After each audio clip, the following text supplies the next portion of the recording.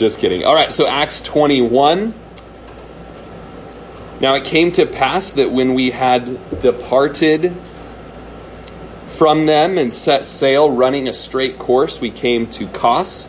The following day to Rhodes. And you can kind of see in our map, I was reading this morning and I was like, yeah, we're already on Paul's third missionary journey, which is crazy. I think right at the end of 18, there's like a vague transition where he kind of visits home and then busts back to the field. And so now we're on the third missionary journey, and so we're kind of towards the bottom there on that red line anyways. Kos is kind of bottom left on the red line. Oh, look what, in the spirit of remembering Lonnie today. In the spirit of remembering. We've got Kos here, Rhodes, and so he's going to kind of head that direction. I always wanted to do that. I also need a new antenna on my truck, so I'll be taking that home. So just a little bit of geography there. And from there to Patara. And finding a ship sailing over to Phoenicia, we went aboard and set sail. When we'd sighted Cyprus, we passed it on the left, sailed to Syria, and landed at Tyre. For there the ship was to unload her cargo. And finding disciples, we stayed there 7 days. They told Paul, through the Spirit, not to go up to Jerusalem. And when we'd come to the end of those days, we departed and went our way, and they all accompanied us with wives and children till we were out of the city, and we knelt down on the shore and prayed. And when we had taken our leave of one another, we boarded the ship, and they returned home. And when we'd finished our voyage from Tyre, we came to Ptolemais, greeted the brethren, and stayed with them one day. On the next day, we who were Paul's companions departed and came to Caesarea and entered the house of Philip the evangelist, who was one of the 7, and stayed with him. Now this man had 4 virgin daughters who prophesied. So just a little bit of traveling journal there. Luke kind of hidden in a hidden way, throws himself in now. He's been on the missionary journey for a few chapters, and so he's writing first person plural. He's with Paul there as they are on the ship. It's just so wonderful to be followers of the Bible, that just everything that it says is backed up historically and geographically. I don't know if you know, but the Book of Mormon, which makes all kinds of claims, nothing can be backed up with battles that they said with 1 million people who would die and fight, there's not even an arrowhead in these battlefields, and things like that. So it's just a wonderful thing to know the Bible, in all of its ways, geographically, monetarily, I'm running out of fancy words florally, even the types of flowers, and agriculturally, the things that would be, you add the alleys at the end, agriculturally, historic warfarely, all of those things, backed up by the Bible. It's such an exciting thing. If you have not seen the Bible versus the Book of Mormon, it's on YouTube. It's just a great resource. And so, for instance, all of these places are on a map. And when we fly into Israel, we fly in across the Mediterranean Sea there, and you pass Cyprus on your left as you're going in. And so you might be in a sky ship, but you can just picture being Paul and watching the island of Cyprus go by on your left. Now, a couple interesting things here that we're going to kind of make note of. In verse 4, there were some disciples in Tyre. Tyre is northern Israel there. It's in the green. It's actually in the Syria nation. And so some Christians were there, and for 7 days they were just very hospitable and allowed them in to the home and to minister to them. And interesting, they had a word from the Lord there. You'll notice, you might note the word through the Spirit in verse 4. They told Paul through the Spirit not to go up to Jerusalem. So I just make a little note of that, because that's going to be interesting as we go a little bit later on in the chapter, and we'll find something similar there.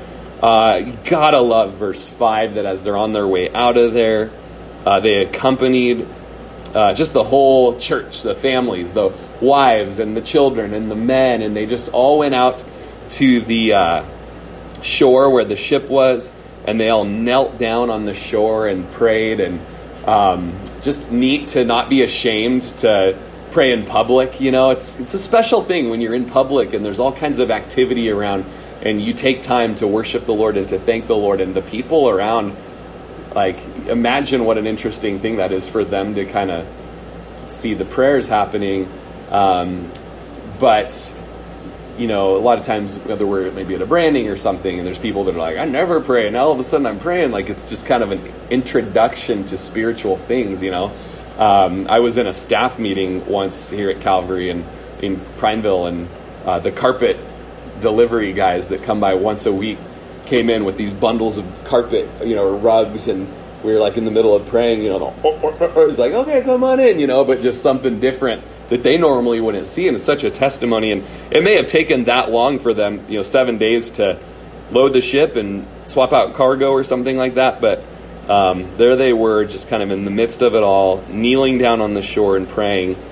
And then they board the ship, they return home, and had from Tyre, you can see the map, kind of the direction that they all go. Caesarea is a place we visit when we go to Israel. Heard from our travel agency that things should be good to go for November 2022. So mark that on your calendar and start saving up, and I'll have more information. It's about $4,300 a person, but it's the trip of your life, and will be more to come. So if you can't make this one, that's fine. But we will go to Caesarea. It's one of the special places on the trip, and we'll see Caesarea later on in like chapter 25, I think, or something like that. Anywho, but while they were in Caesarea, they entered the house of Philip the evangelist. And you might remember Philip from Acts chapter 6. He was one of the first deacons. And, when Paul writes to Timothy in 1 Timothy, I think it's chapter 3, he says that those guys that serve well as deacons obtain for themselves great favor and boldness in the faith. And there's something about, being someone who's serving the Lord in obscurity a lot of times and doing kind of the nitty-gritty stuff, that as you're serving, you just begin to a lot of times when you're serving, you're praying. A lot of times when you're serving with an eye open to what needs to be done. And as you're serving in the Spirit, those are just times that the Lord ministers to your heart, and you begin to have a care for people. And it's often the case that those people that serve well as deacons become very bold. And so Acts chapter 6, Philip becomes a deacon. By Acts chapter 7, Stephen, one of the first deacons, gets to preach the gospel to the Sanhedrin, and he's the first martyr of the faith. He dies in Acts chapter 7. By Acts chapter 8, revival starts to spread out of Jerusalem and up into Samaria, kind of in that Tyre, Sidon. Well, that would be too high, actually. It would be just right of that Caesarea Maritima area. It would be Samaria. And Philip is a part of that revival, and then he goes and shares the gospel with the Ethiopian eunuch, and he's just an evangelist. And by this point in the book of Acts, Acts chapter 21, he has this nickname, Philip the Evangelist. And I would like that nickname. I don't know, would you like that nickname? And maybe right now it's like, well, why would I have that? I don't ever evangelize. And it's like, well, Lord, make me an evangelist. Make me someone who's sharing the gospel all the time. And then we would have Heidi's the evangelist, and Susie's the evangelist, and, Holly the evangelist, Sarah the evangelist, all kinds of evangelists. Like, everyone have that nickname around here? It's more of a team name, really. It's a team name, got the mascots. Something special about this guy, though, is that he has 7 virgin daughters who prophesy. Just 7 beautiful girls who have integrity and have virtue and have character and are walking in the Spirit. And why wouldn't they with a dad like Philip? Someone who's serving the Lord and leading his home to serve the Lord. Today after service, I had the Rickabaugh family kind of come right up to me after Prineville service. And We had a death in our church this last week. A 45-year-old had a heart attack, and the family of the deceased was close to the Rickabahs.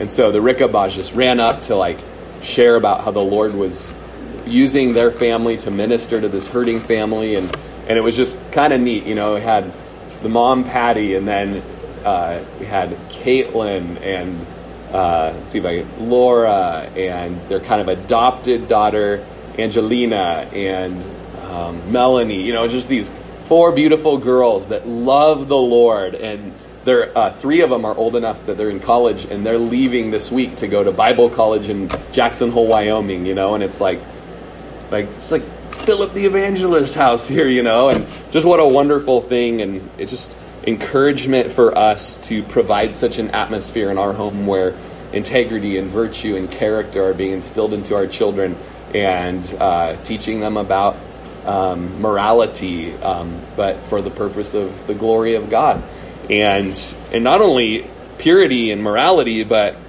charisma. They were charismatics. They were full of the Holy Spirit, and they spent time speaking forth the heart of the Lord. And prophecy often leads to prophecy. In fact, when you study prophecy in 1 Corinthians, it's like, let's limit it to a certain number. What is it in 1 Corinthians? 3 or 4 at the most, or something like that, or 2 or 3.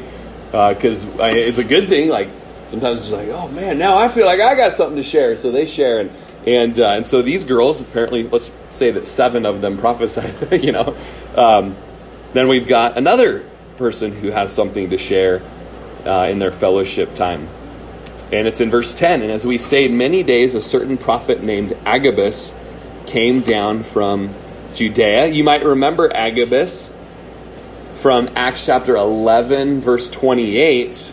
Agabus stood up in a prayer meeting and showed by the Spirit that there was going to be a great famine throughout the world that happened in the days of Claudius Caesar. So he prophesied there would be a famine, and there was a famine. And so he's going to stand up now and say something. And, at the time it was prophesied of a famine, and maybe they're like, maybe he'll prophesy something good. like, oh, there's going to be what's the opposite of recession? There's a progression. And I don't know. Have we ever had one of those? Have you guys ever... Man, it's been a good season as Americans, right? We're in a progression. I don't think that's a thing. We're in the opposite of depression, It's all rainbows and unicorns, right?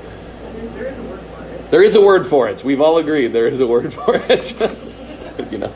I never took an economics class, so it's not on me to know this. But maybe he'll prophesy like there's going to be a revival, yay, And sadly, that's not exactly what the Lord is speaking to him at this time. So, what's he do? This is kind of interesting, isn't it? Verse 11. When he come to us, he took Paul's belt. Probably did that thing that your dad used to do where he takes his belt and he folds it in half and then he goes, snap, snap, snap. Yeah, that's what Agabus did. Yeah, stick your hand in there. Should bend over, Paul. No, he took Paul's belt. And by the way, this belt, it can speak of like kind of the sash that you see like in scripture, sometimes kind of a long sash, because it's long enough that he's able to bind his own hands and his feet. Sometimes when we're having little branding clinics, we do that, like pretend to be the calf, and then you bind your hands and your, So Agabus binds his hands. Yeah, so just me and me. Just have to work it out first before I teach it to people. You guys, this is my time to talk. Okay. So, however he does it, with no assistance from the crowd, he binds his hands and his feet.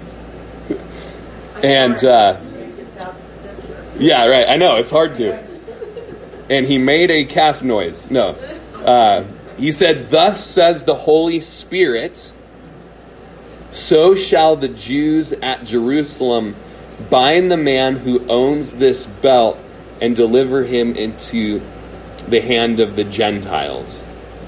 Now when he'd heard these things, both we and those from that place pleaded with him not to go up to Jerusalem. So when you read the scriptures, prophets will often use visual aids during their prophesying to really drive home their point. Back in the Kings, Ahijah had a garment torn into 12 pieces, and that was a symbol of the division of the land of Israel.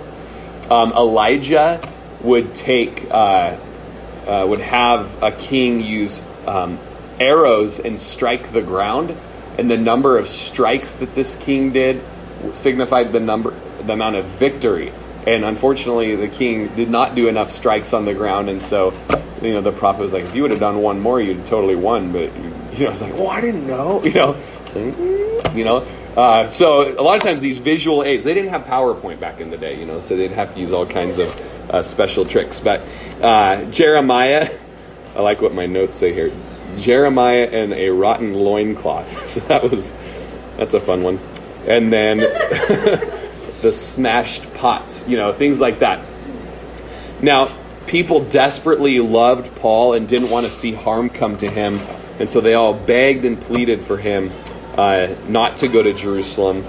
And if you look back in Acts chapter 20, verse 22 through 26, Paul wasn't concerned if any harm came to him, where he says, "And see now I go bound in the Spirit to Jerusalem, not knowing the things that will happen to me there, except that the Holy Spirit testifies in every city, saying that chains and tribulations await me." And so in chapter 21 today, we've seen that twice already, that the Holy Spirit's testifying this. "But none of these things move me, nor do I count my life dear to myself, so that I may finish my race with joy and the ministry which I received from the Lord Jesus, to testify to the gospel of the grace of God. And indeed, now I know that you all, among whom I've gone preaching the kingdom of God, will see my face no more." So Paul was aware of this, and he kept on in heading to Jerusalem. In verse 13 of our text, Paul answers, "What do you mean by weeping and breaking my heart?" I often say that when I invite people over or something, and if they say they can't make it, and I say, "What are you doing? Breaking my heart. Don't go breaking my heart." Paul says that here. By all your crying and your begging and your pleading, this is not helping. This is not building up courage to me. I'm ready not only to be bound, but also to die at Jerusalem for the name of the Lord Jesus. So this is great commitment to what he feels the Lord is directing him towards. Paul Bear Bryant, former University of Alabama football coach, said that there's no substitute for guts. And Paul certainly is walking in great courage and bravery. Winston Churchill, during World War II, I think it was around the time of the British retreat out of France in Dunkirk, said, "This is no time for ease and comfort. It is the time to dare and endure." And so Paul's just like, man, this isn't the time to not be arrested. This is the time to be going and preaching the gospel.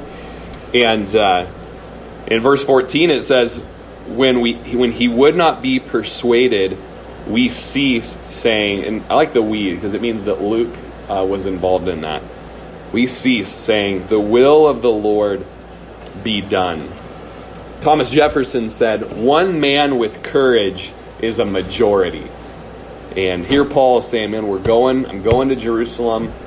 I've got to go. I've got to testify to the Lord there. I've got to be there for Passover. Now, something surprising in this chapter, and maybe your mind has gone there, is that the promptings of the Spirit seem to be in direct opposite correlation to one another.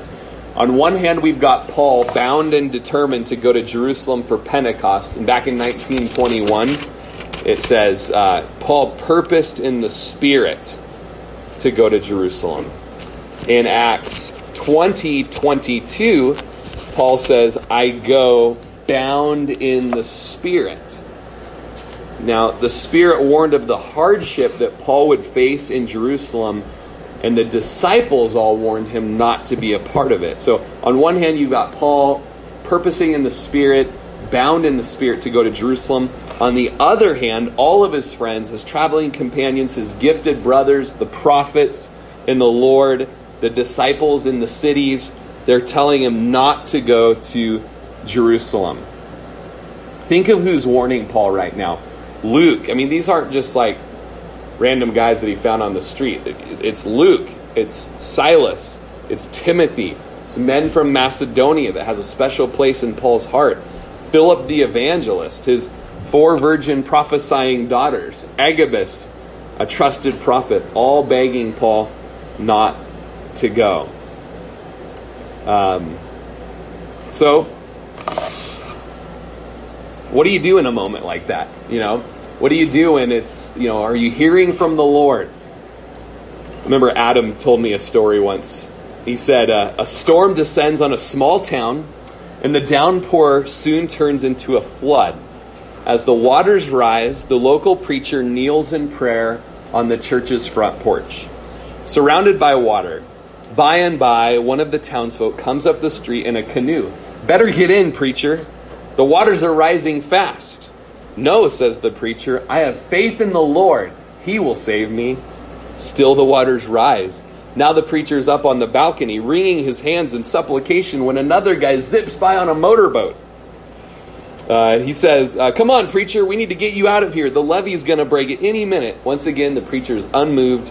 "I shall remain. The Lord will see me through." After a while, the levee breaks, and the flood rushes over the church until only the steeple remains above water. The preacher's up there clinging to the cross when a helicopter descends out of the clouds and a state trooper calls down to him through a megaphone, "Grab the ladder, preacher. This is your last chance."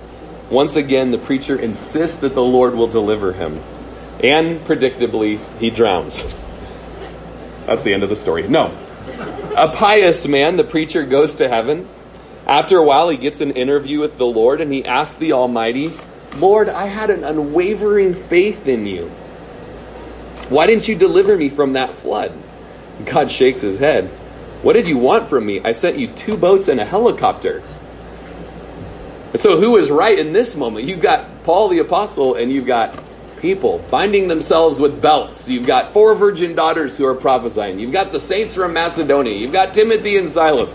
And Paul's going, and he's going to be bound. And man, you had your chance, Paul. I'm sorry, you just had your chance. Was Paul being foolish here? Or what is going on? Was it the will of God for Paul to go to Jerusalem? Would you believe that some actually say no? Like that Paul should not have gone to Jerusalem here. Paul was in the flesh, and he was being stubborn and strong-willed. He had a heart to reach the Jews, but that wasn't his ministry anymore, and so he just shouldn't have headed that direction. Others say it was the will of God for him to go to Jerusalem. The Spirit was just warning Paul of what was ahead. Paul already knew, remember back when he got saved, and Ananias from the street called Straight, from Damascus, I should say. I think he was on the streets called Straight. Ananias was praying, and the Lord said, "I've been showing Paul all the things that he's got to suffer for my sake." So Paul has been aware since day one that he was going to suffer many things.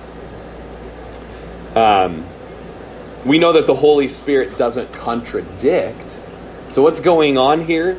I think it's just very fitting to say that the Holy Spirit definitely was speaking through all the prophets and all the brothers and all the sisters, but they were drawing the conclusion and the application from it that wasn't from the Lord. And that is, yes, Paul needed to know what was going to be awaiting him there, but they were not exactly making the right application from that. When you read a lot of missionaries, they have similar things happen to them. A guy named John Paton, man, if you ever get a chance to read John Paton's biography, it is amazing. I mean, they got to make a movie about this guy. But because I don't have time to get into it, just the simple part is that he was from Scotland, and he was feeling called to go to the island of the New Hebrides down by New Zealand, Australia. And the missionaries that had just gone before him were let off the ship onto little rowboats, and they took the rowboats into the islands, and then the rowboats turned back, and the people were on the shore, and all of the cannibals came out of the jungle, speared the people, and ate them right in front of the ship. And so the ship then went back to Scotland, reported what had happened to the beloved Christians, and all of a sudden John Paton's like, "I'm going." And everyone says to him, "John, you'll be eaten by cannibals." And John goes, Whether I'm eaten by worms or by cannibals, it doesn't matter. Like, I'm going to be eaten nonetheless. These people need to hear about Jesus. Or Jim Elliott, he was actually an Oregonian, wrestled up in Portland for Portland High School, ended up going to Wheaton and be just an incredible minister and a great preacher. And he felt called to the Aucas in Ecuador. And so many people told him, don't leave, don't go to the Aucas. America needs good preachers. Gladys Elward was protected by the missionary agent. They would not let this tiny little woman with straight black hair go on a mission, but she went anyways. She got off the boat at China and writes in her diary that she looked across the dock and all she saw around her were tiny little women with short black hair just like hers, and ended up having an incredible ministry there. And so the best of men are men at best. I know that John Corson didn't want Rob Verdine to go to Corvallis. He didn't think it would be a good fit for him. George Verville writes, there are no closed countries going in, but they may be closed going out. Oswald Sanders tells the story of a young man beginning a career as at the Coast Guard, and he went out into a storm to save a ship in distress. As the rescue vessel began to head into the storm, the young man shouted to the captain, "We will never get back."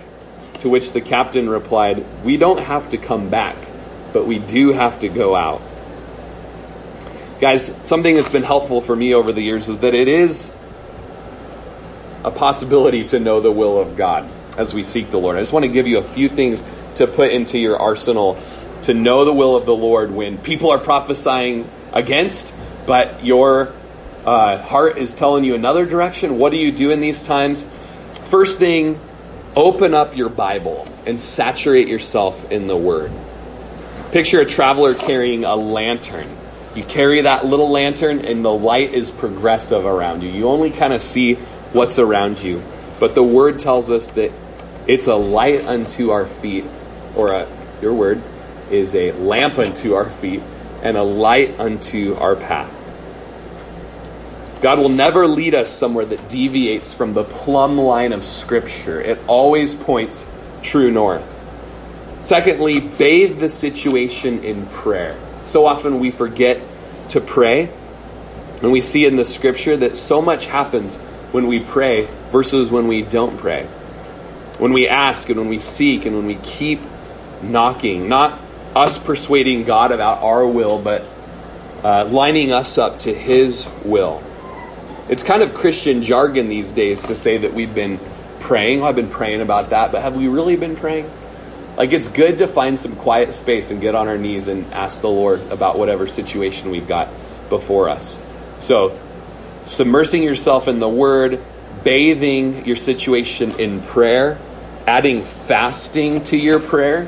When you look at the Scripture, the Lord moves in ways when fasting is added to prayer, when in a way that's even more powerful and mighty and victorious than He does when fasting is not added to prayer.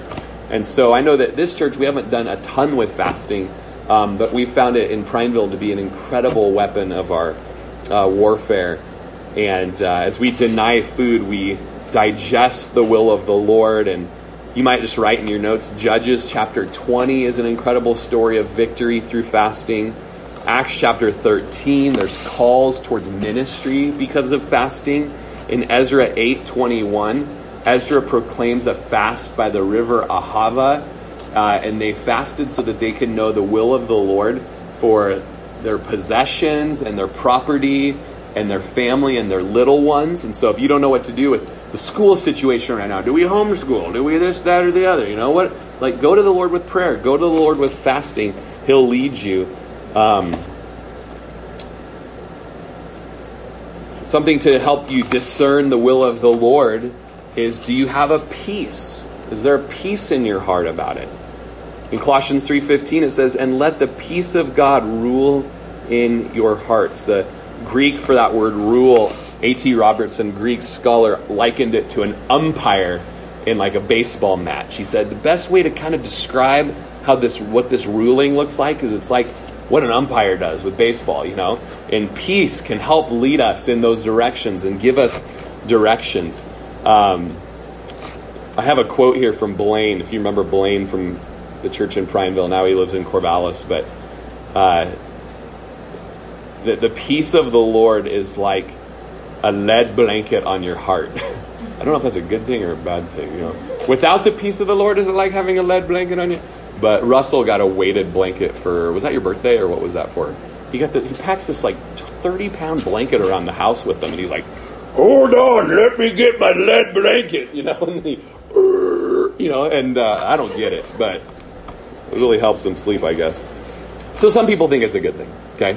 But the peace of the Lord, and I would just tell you, if you're about to go into something and you're like, well, I prayed about it, and I've been reading the Word, I'm going to do it, but there's still not a peace, I'd encourage you to just wait a little bit more. I found that there's something so good about this. I don't think so. Fifth thing I want to give you is the Spirit of God leading us. In Romans 8:14, we know that as many as that are led by the Spirit, these are the sons and daughters of God.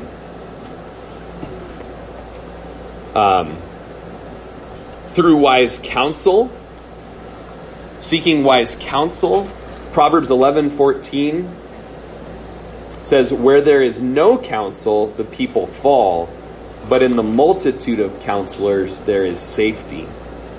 In Proverbs 12:15, the way of the fool is right in his own eyes, but he who heeds counsel is wise. It's foolish to not care about anybody else's opinions or their thoughts towards what you're doing. It's wisdom to let people speak truth into your life and your situation. A lot of times we call this, when we have brothers and sisters in our life, they help check our blind spots.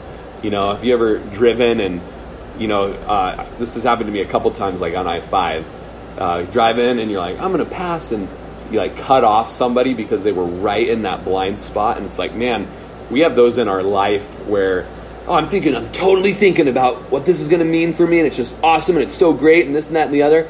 And sometimes a lot of times it's our spouse, or maybe our kid speaks up from the back seat, like, shut up already, It's so good to have friends that are like, hey, have you thought about what it's going to mean for, your walk with the Lord, or with your church body life, or that ministry that you're a part of, or your finances, and this and that.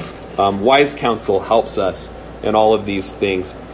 That all being said, in this case, everyone in Paul's life was telling him not to go to Jerusalem. So kind of at the end of the day, you've got to be true to have you been seeking the Lord? Are you in the Word? Are you in prayer? Have you been fasting? Do you have a peace in your heart? Have you been seeking wise counsel? A year ago, in July, we sat in Corvallis at a leadership conference with Pastor David Guzik, and it was all the Oregon Calvary pastors. And we had this thing in front of us of what do we do as a church with COVID?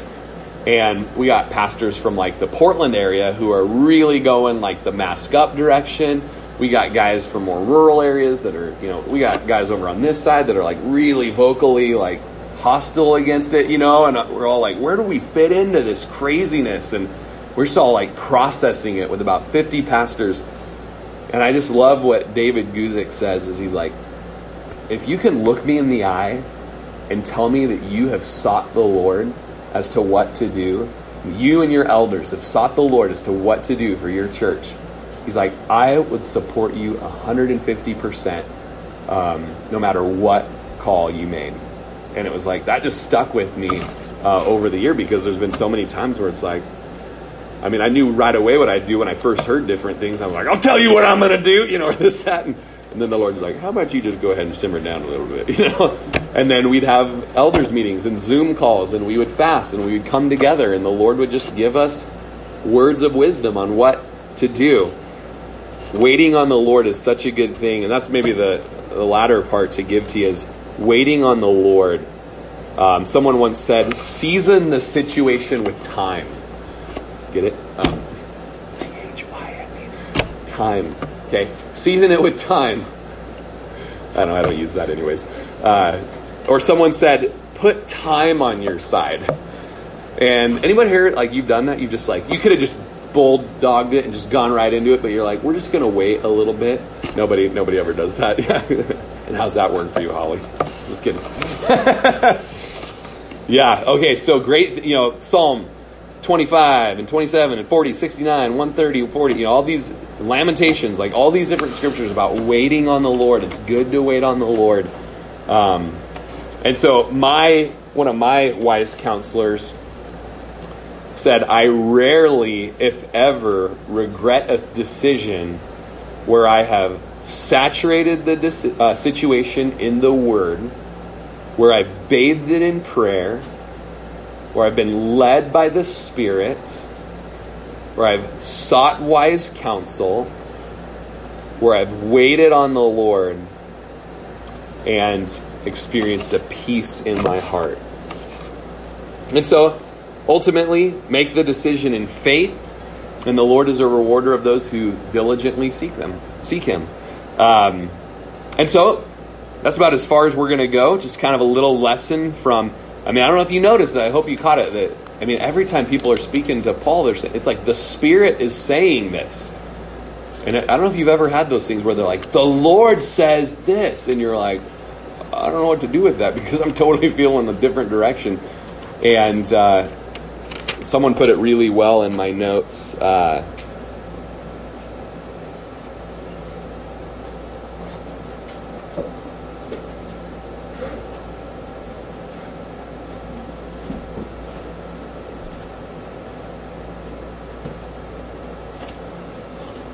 think it was the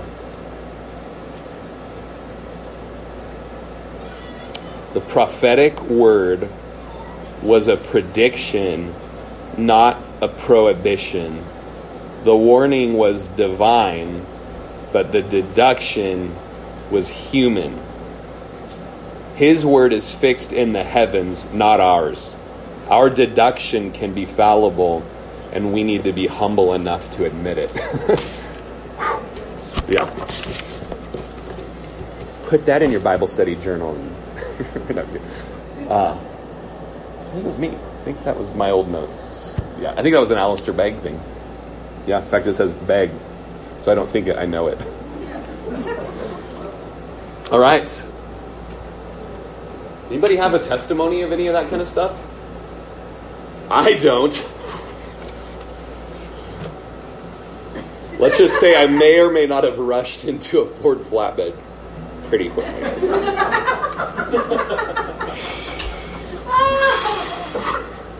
They sell really well right now. They sell really well right now. Amen. Sounds like the Lord might have been in this.